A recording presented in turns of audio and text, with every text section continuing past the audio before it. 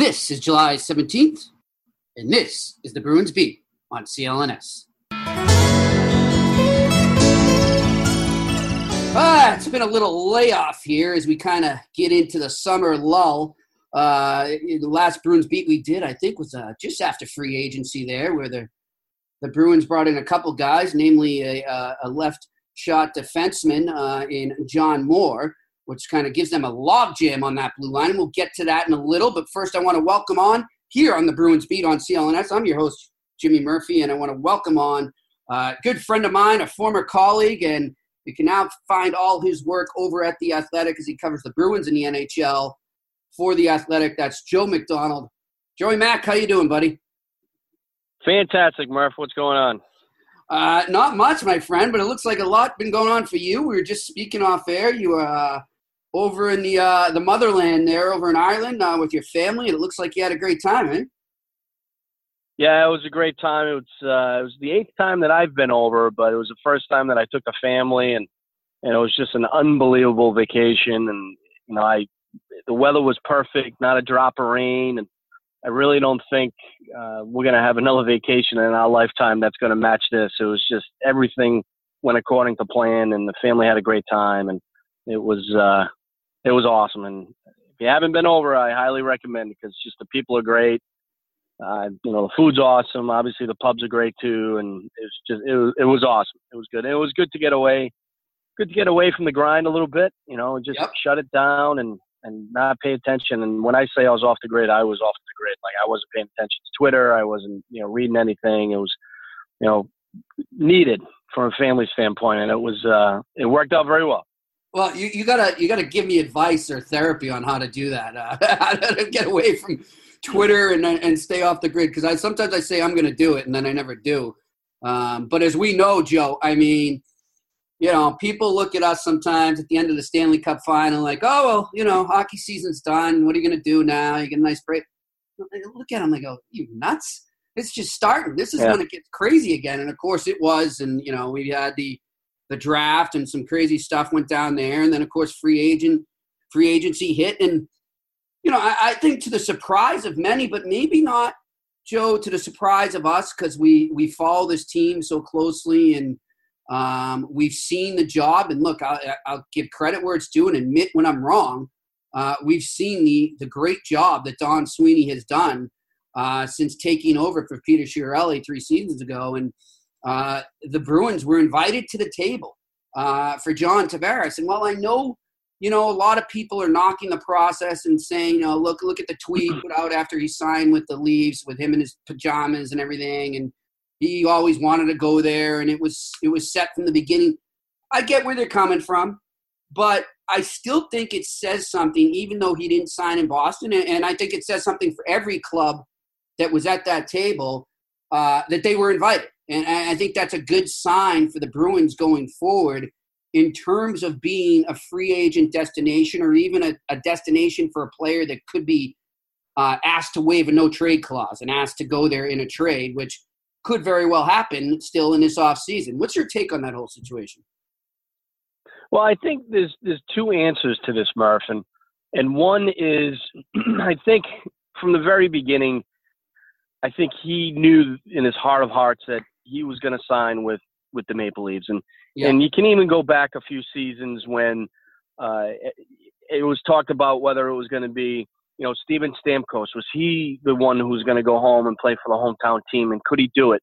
But during that conversation, it was, look, out of those 2 players, it's probably going to be a guy like John Tavares who can go back and play for that team. So I think he probably always thought that. But to answer your question, look, at the end of the day, these guys want to accomplish one thing and one thing only. They don't care where it is. They want to win a Stanley Cup because they know that it's such a small window in order to win. Everything has to go right. You have to have the right players, the right team, the chemistry. You have to have a boatload of luck, as we've seen in the past, to win a Stanley Cup. And I think when he looked at the landscape and saw the teams that have the potential to do that in the coming seasons, Boston was one. But I also think a huge factor in that was Patrice Bergeron. Tavares and Bergeron obviously have played together for Team Canada, and everybody in the game respects Bergeron for what he does on and off the ice. So I think a lot of that had to do with Bergie having that conversation with Tavares and saying, look, let's come on in, let's sit down, see what Don Sweeney and Cam Neely and Bruce Cassidy they have to say about what it's going to be like to play in Boston. And I'm sure they put a huge campaign, a huge pitch to try to woo him here. But I think it's those two factors. One, Boston's ability to be a Stanley Cup contender in the next few seasons, and the opportunity to play with Patrice Bergeron. So I think those are probably the two main factors that got him, or I should say, had the Bruins got him to the table to negotiate. But not surprised he ended up in Toronto. It's going to be a good spot. That's going to be a good team for a long time now, and they're not too far off from winning the Stanley Cup as well. So that the Bruins and the Maple Leafs are probably going to be playing each other in the Stanley Cup playoffs now for the next couple seasons, which is going to be great for hockey and fans in both cities. And fortunately for the Maple Leafs, number 91's playing in Toronto for his hometown, and the Bruins fans are going to want to make sure that the Bruins really, get the best of the Maple Leafs when they play them. So I'm not surprised that, he came in and he sat down with the Bruins. But, if I had to put money on it before all of this started, then, I would have said that he would have ended up in Toronto. I'm with you there. And, but again, I circle back. I just, and I know that people are going to use the word struck out on the big fish, for a couple off seasons now, whether it be via trade.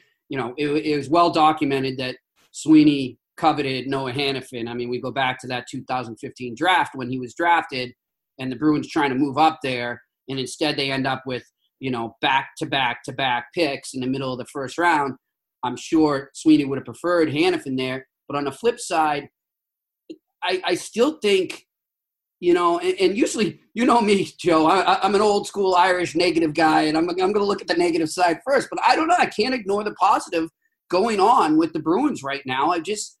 I've been impressed with Sweeney's ability to replenish the system and at the same time convert the Bruins back into contenders again. And I didn't see that happening. I thought when he took over, I really thought we were going to be in for not really a rebuild, but I thought they were going to be in for sort of a replay of when you and I were growing up watching the Bruins, and maybe more so our college years, where they were just mediocre and they were always just good enough to make the playoffs. And the biggest thing to them was to keep that playoff streak alive and to get that extra money at the gate. And it didn't really matter how far they went in the playoffs. And so I was afraid that that's what was happening there and that's what they were gearing towards.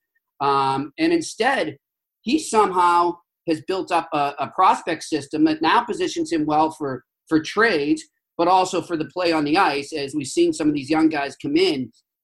And I just want to get your take on that. Maybe if you think back to when he was hired, what did you see as the future of the Don Sweeney-led Bruins, and how has it sort of matched up since it happened? Well, the first thing, Murph, that really jumps out is, and you mentioned it, is the organizational depth. We've been covering this team for a long, long time, and in the 20 years that I've been covering this team, I don't ever remember the depth being like this. And it's funny too, because now that they have all this depth, which you need in order to be a perennial Stanley Cup contender, and we've seen that throughout the league. But it's funny that some will say, "Oh well, you got to get rid. Now you can get rid of this guy. Now you can trade this guy. Now you can get rid of this guy." It's like, well, no, you got to sit back and relax here, folks, because part of the reason a team has success is it can rely on its depth throughout the season. Injuries are going to happen to key players, and we saw that last year. That guys were able to, whether it was the rookie class, who all, in my mind, played extremely well in their respective first full years in the league, I should say, or even if it was guys called up from Providence, to fit in, from time to time. And that was one of the main reasons why the Bruins had so much success during the regular season last year. And you're right. You have to give Don Sweeney a lot of credit. And that draft, I was in Florida for that draft, and, we kind of understood what he was trying to do. Mm-hmm. And I remember being down there the last day of the draft, and I grabbed probably almost all of the GMs, or at least some of the assistant GMs, walking out of that building that day, trying to get their take on what the Bruins did. And almost every single one of them just shaking their head saying, we have no idea what he's doing. Like, we're trying to figure out what he's trying to accomplish here. And to his credit, he held true to his word and said, look, we have that proverbial 5-year plan in place, and we've told ownership that you have to remain patient because this is going to work. And to his credit, it has. And again, there is some luck that comes along with that, because the draft is not a perfect science, but it's worked out. And last season, and I hate using this term, but it's true, and Sweeney and Cam Neely and ownership admitted as much, was it was supposed to be a bridge year last season. And it turned out to be a lot more than that. And now they're going into the 18-19 season with, higher expectations because of the success of the individuals and the team as a whole last year. And, this season, fans should be really excited about this season. The off season, did he make a big splash? No, but he added more depth. I'm sure we're going to talk about this a little bit later on, but, a guy like John Moore, he comes in, it's that left-handed defenseman that they've been looking for. It gives maybe a guy like Vakanainen, who is going to be, or is slated to be, that next left-handed defenseman, top pairing guy, gives him time to develop in Providence a little bit. Yeah. So, you have to, give Don Sweeney a stick tap for what he's done the last few years. And even like getting, Halak into the mix now. A lot of fans, it doesn't jump off the page at you, or it doesn't wow you a lot, but that's going to do a lot for, Tuukka Rask. That's going to push him even more than Anton Khudobin did last season. So he's pushed all the right buttons. Bruce Cassidy, you have to give him a lot of credit because he's getting the most out of everybody on the ice.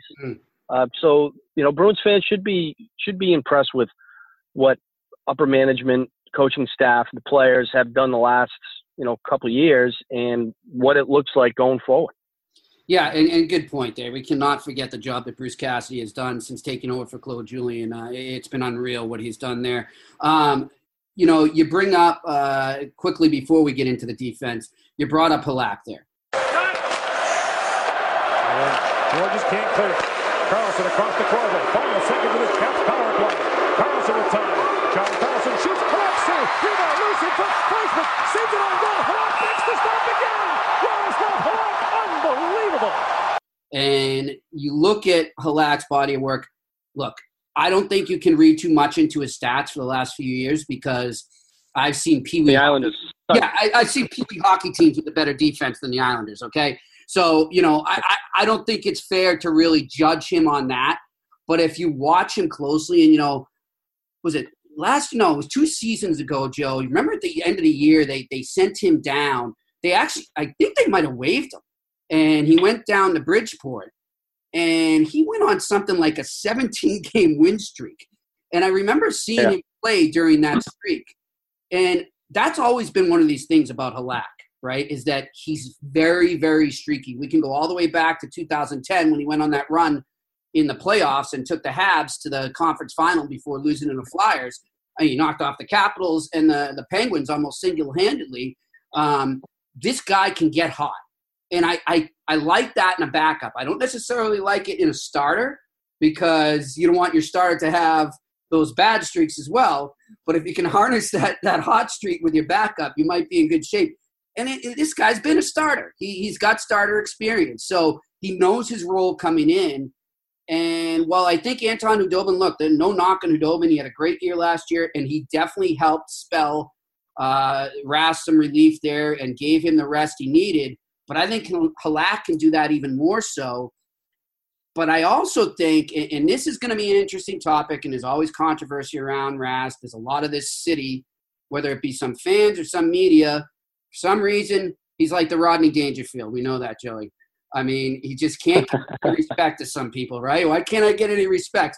That's Tuukka Rask. And I foresee some situations where, you know, if Rask goes into a slump and Halak comes in, I don't think it's necessarily going to be the same as Khudobin just coming in and taking over for a few games while Rask collects his thoughts. I think, you know, if he proves himself early on, that they might have the faith in him to let it go more than a few games. And you could see a 1A and 1B, you know, formalize here. Like, you could see that develop here in Boston. Your take on that, and is that something you think was in the back of the Bruins' head where they said, look, if there ever reaches a situation we really need him to take over, we think this could be a guy that does that? No question. And, you know, honestly, Rask hasn't had, you know, legit competition since he was a partner with Tim Thomas. Yeah. And the thing about Khudobin was it goes back, you know, the beginning of last season when the Bruins thought they would get Malcolm Subban through waivers, get him to Providence, and then eventually, because they thought he was ready, and he obviously proved that when Vegas picked him up off waivers, and he went out there and he did fantastic as a backup for Marc-Andre Fleury. But I think, you know, if you could go back and Subban wasn't picked up, I think he probably could have been the guy over Khudobin, maybe at some point during the season. But getting back to Halak, you mentioned that he's the type of goalie, a almost true number one, and he is, which means he's going to be one hell of a backup. You can even go back to the World Cup of Hockey in 2016, and I wrote about this the other day, was he was a starting goalie for Team Europe. And Team Europe was a team that no one thought was going to do well, right, in a best-on-best tournament. And Halak got on a big-time role, played fantastic, and took Team Europe to the finals against Canada. Now, obviously, Canada obviously has the best team in the world, and they obviously won that tournament. But Halak, I mean, he stood on his head that tournament, and he played very well. And that's another example of what you're talking about. And the thing here with Tuukka is that, you know, the big subject or the big, you know, controversy, you know, for lack of a better term, last season when Khudobin went out and he won 4 straight, and, you know, that's probably saved the Bruins season. It certainly turned that season around when he went on that, you know, that 4-game winning streak back in November when Tuukka was struggling to start the year. But you look at that and you have to say, all right, was Khudobin the type of goalie that could sustain that type of success over a longer period of time without, you know, emptying the tank? And they didn't think that was possible. So, you know, they saw what they wanted to see in Tuukka during practices and getting extra ice time, you know, before practice. So he went back and then he went on his run, and it worked out perfectly. But you're right. Halak is a type of guy that if he goes in and he wins 4 straight, guess what? He's getting a start in Game 5. And then he's going to get the start in Game 6. And it's going to keep going. And that is huge for the Bruins, and it's huge for Tuukka because you see what type of success Tuukka can have when he is set to a certain amount of games and they stick to that. This year was, 56? And, you know, it was well below what he had done the 2 previous seasons. So I think this was a huge addition for the Bruins for everything that we're talking about. And you're right. This is going to be a 1A, you know, 1B situation, and it's going to create that internal competition that's only going to drive Tuukka. So it's going to be interesting to see, you know, how that plays out to start the year. And the other thing is we're speaking here, Joe, and I didn't even think of this before, you might agree with me too, is this kind of gives the Bruins a little more time to figure out the goaltending situation below the NHL, to develop the guys they already have in Providence.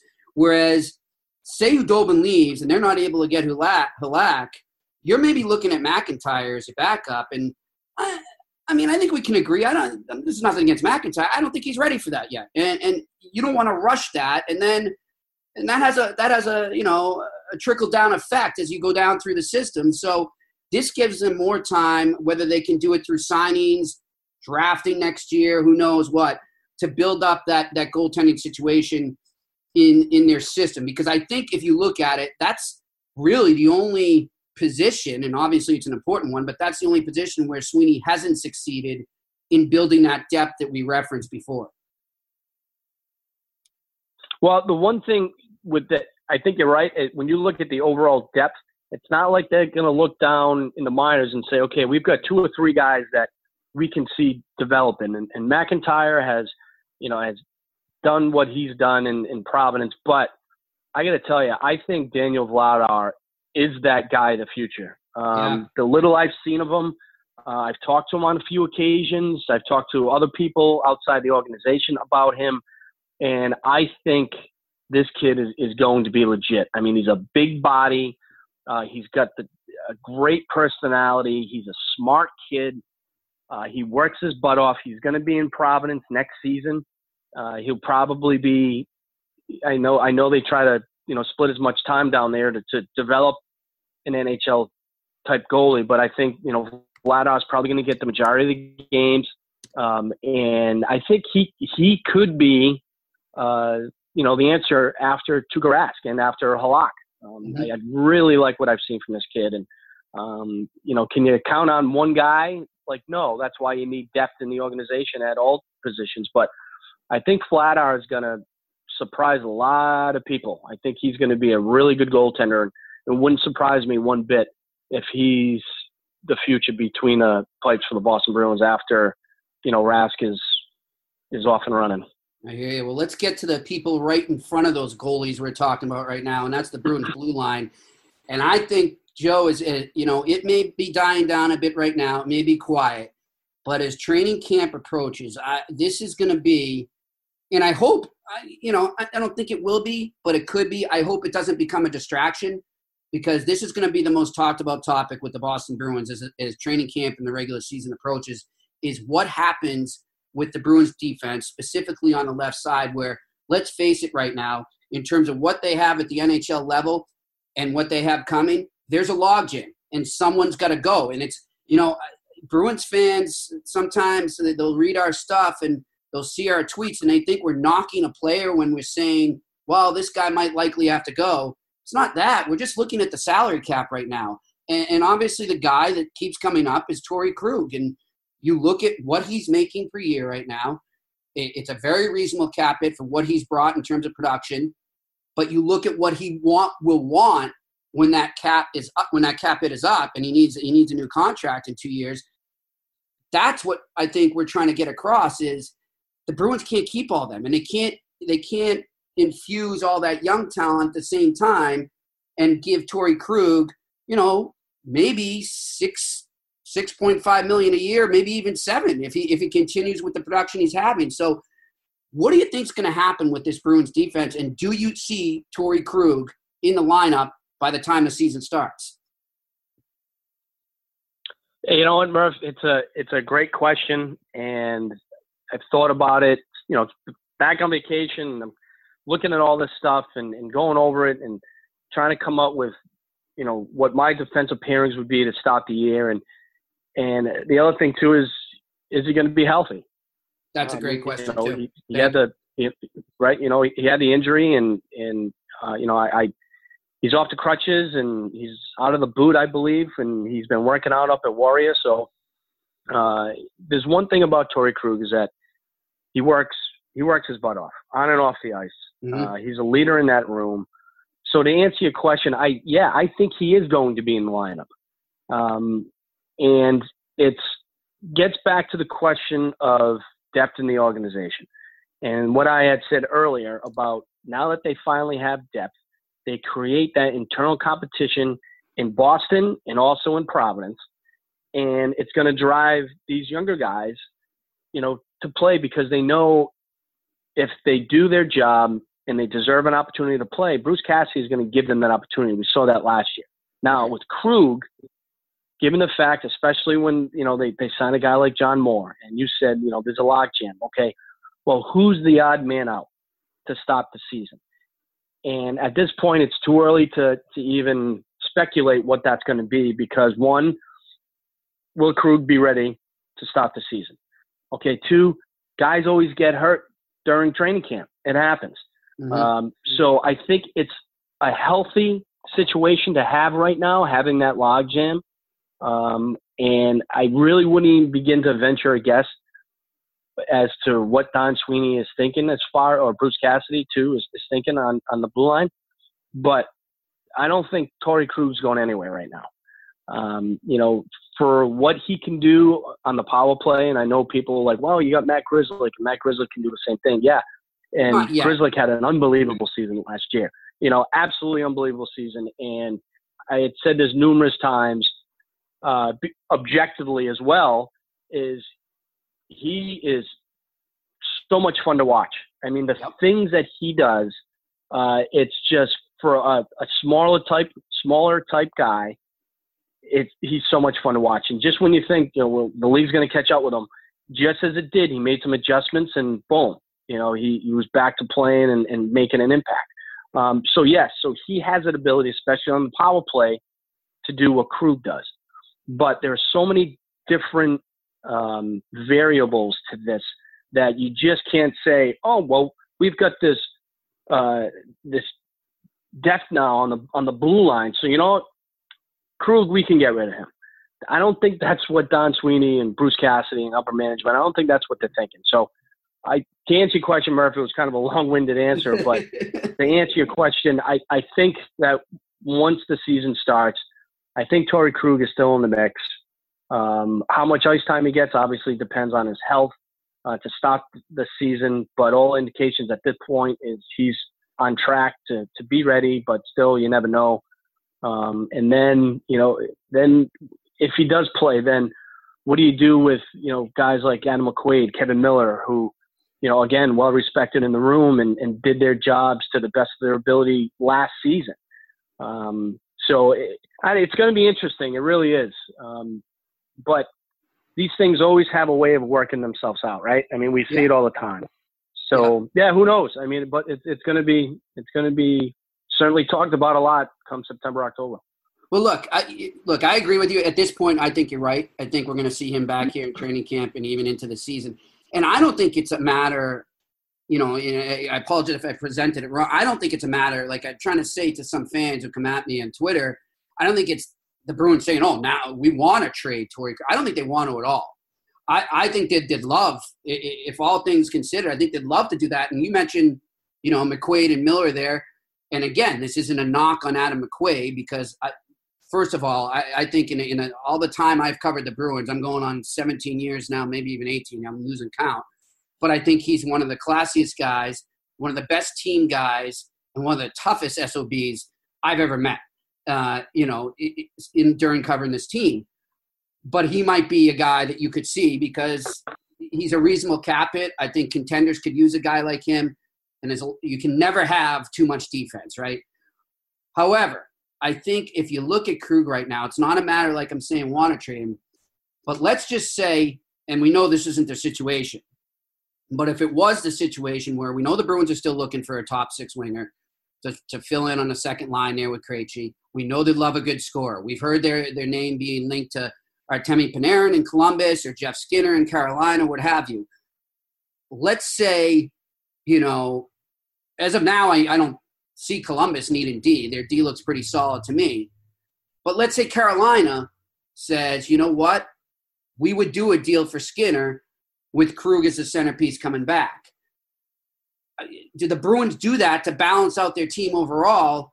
Or do they say, you know what, we like the depth we have, and they go back to what I just said? And I think it's an adage, we've heard, I see some columns you've done with Scotty Bowman, and he's a big proponent of this. You can never have too much defense, especially when the playoffs roll around. You mentioned injuries before. If you're Don Sweeney and you have a trade presented to you to get that top six winger and Krug has to be the other part going out, do you do it? Nope, don't do it. You don't do it. No, I don't do it. I think, Don Sweeney at this point, stand pat. He's shown that ability in the past to not, that knee-jerk reaction. Okay, well, there's pressure from fans or there's pressure from whoever that we're going to go out and we're going to get this guy. They've created this depth in the organization for a reason. And there are guys, whether it's look, David Krejci is probably maybe not the easiest guy to play with. I mean, he likes having that big, strong, tough power forward on his wing. We know at this point that Jake DeBrusk isn't going anywhere. I had a discussion with Bruce Cassidy about, a month ago, and asked him if he was going somewhere, he'd be David gone already. Right, exactly. So yeah, and I mean not going anywhere as far as like he's not moving from that left side on the second line. Like he's going to be with David Krejci. So it's a matter of finding who's going to play in the right. Is that going to be? I mean, do we know what's going on with Rick Nash? I mean, is it going to be? Could David Backes go up and play there? Do you drop David Pastrnak down and then find somebody else to play with Bergeron? These are the things that Bruce Cassidy has already started to think of. And to say that the Bruins absolutely need to go out and find a winger to play with David Krejci right now, I don't think that is a main priority for Don Sweeney because they've created this depth. And, there's a guy like, huge brain freeze right now, Peter Cehlarik. Yeah. Okay. So, I mean, he's a guy that in a little bit of time that he played with Krejci when he was up last season, he played pretty well. And David Krejci said, I like playing with this guy. Is he a guy that could be considered a top six forward? Many people probably would say at this point, no. But we've seen with these players in the organization, when given the chance to succeed or put in a position to succeed, they have. And I think that's what Don Sweeney is all about. The one thing that people keep forgetting is that before Don Sweeney was the GM, when he was the assistant GM and the GM of the Pete Bruins, he put in a ton of time to reconfigure, redevelop, replenish the depth in this organization. And I can't stress this enough, and I know I keep saying it, but he's done it. Now, why all of a sudden is he going to start getting pieces and throwing them out for a veteran guy who's been in the league? Obviously, Skinner's a great player, but if he thinks he has a similar player in the organization that financially works out, then that's how teams win the Stanley Cup. The Penguins did it back-to-back seasons. It was a good mix of core guys, similar that Bruins have, and then they brought up all these young kids from the American League. And it worked, and they had the goaltending to support it. That's what the Bruins are trying to do. That's what the rest of the league is trying to do right now.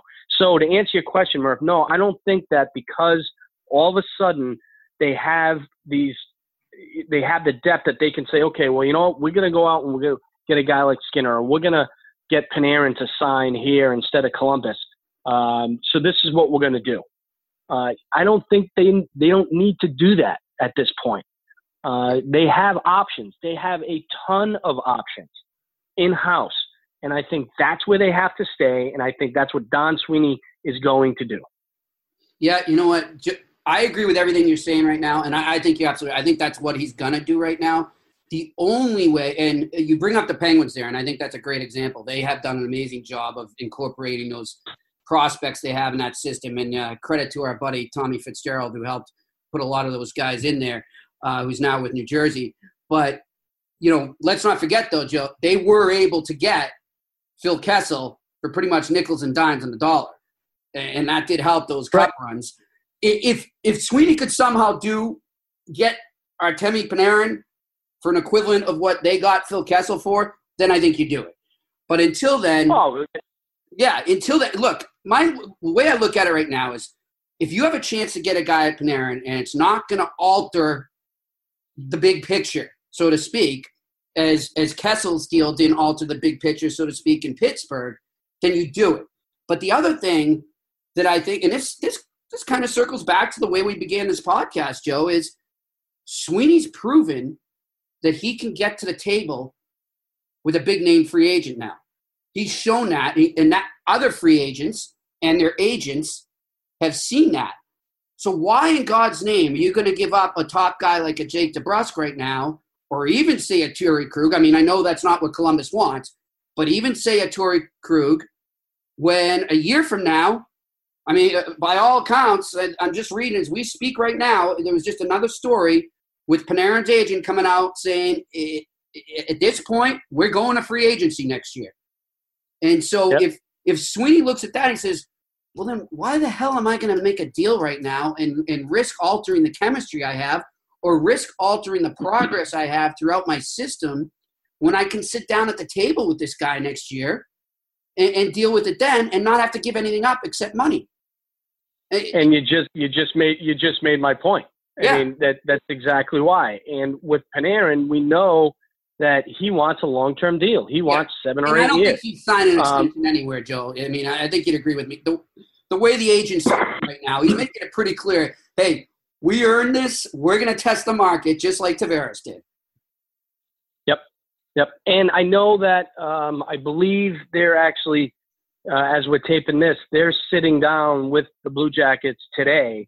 As you know, this is Monday, so they're sitting down with them today to discuss the future. And if the Blue Jackets say, look, we'll give you 3 years, then they're going to say no, because as you mentioned, Panarin's agent has said that, we're going to see what the best fit for, my client is when the free agent market hits. And at that point, maybe that's when Don Sweeney says, okay, well, hey, this is a situation that we can look at. But currently going into the 2018-19 season, I don't think he has to do that.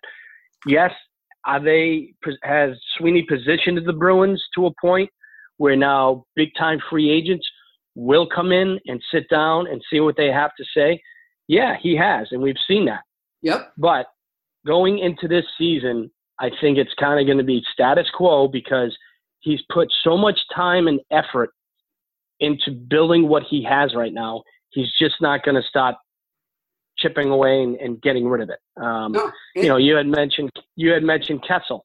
The reason why the Kessel thing worked so well in Pittsburgh was because he was on the third line.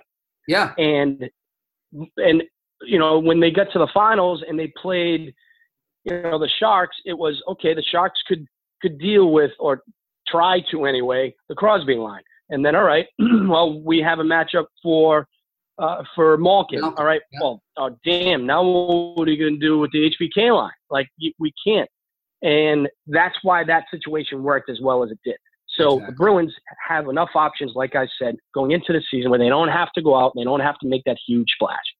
The reason why Sweeney went out and traded for Rick Nash was because he thought, as the rest of the organization did, as its fans did, that the Bruins had an outstanding opportunity to go deep into the playoffs and potentially win the Stanley Cup. And I think for everybody who, rode Rick Nash, I think if he doesn't suffer that concussion, it could have had a different outcome. The Bruins and also Brandon Carlo doesn't get hurt. Exactly. So it's those situations that, you need the luck, right? And unfortunately they didn't have that. But anyway, going into the season, I think Sweeney and the Bruins stand pat. They go at it with what they have in the organization, and they go from there. They start deciding around December, January, okay, where are we positioned in the standings? What do we need to do to improve the team, to give the team its best possible chance for a deep run? Or do they stand pat and then wait for free agency next July 1? He has options, and he's positioned the Bruins in a way that they're in a good spot, and I don't think he's going to go out and try to do something crazy here. And by the way, just circling back to the Moore signing there too, that's a signing that for some, I know he's not a popular household name, but for those that watch the game and those that work in this guy's good. And do I agree with the term that much? That's how it is these days. I would hope to come in more at 3 years or something like that. But I think that's a great signing. And if they, like I just mentioned, Carlo, if they had a guy like Moore in the playoffs on that defense, especially when Krug goes down, maybe they don't lose to Tampa. I don't know. But all I'm saying is it goes back to what we said. It goes to what Scotty Bowman always says. You can never have too much D. And clearly that's what Sweeney is looking at right now. Yes, he wants to bring that score in. Yes, he wants to maybe find it internally, or eventually maybe he looks outside. And he tried to do that with Nash. It didn't work out because of concussions. But I love the fact that he's thinking like us, where, you know, you go from the goalie out, you go right up the middle, right? And that's, if you look at all the Cup champs, that's how they're built. Yep. And so I think he's had a good offseason. Look, Joe, before I let you go, too, we started off talking about, you know, your trip to Ireland there. And this past week, the NHL released their emblem for the Winter Classic coming up at Notre Dame.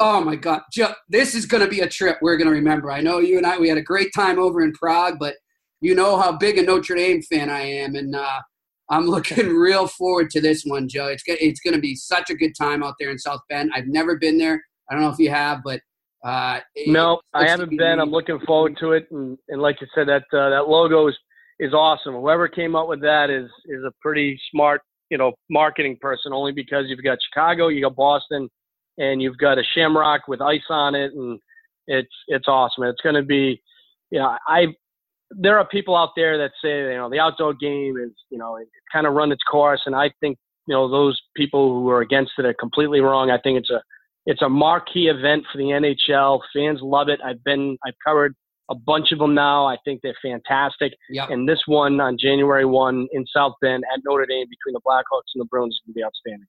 And I think all we're going to need is our mutual friend, Scruffy Wallace, playing bagpipes as the teams enter the ice, right? So we'll have to figure out a way to get that done, Murph. We will do that. We will do that. Listen, Joey Mack, always a pleasure, my friend.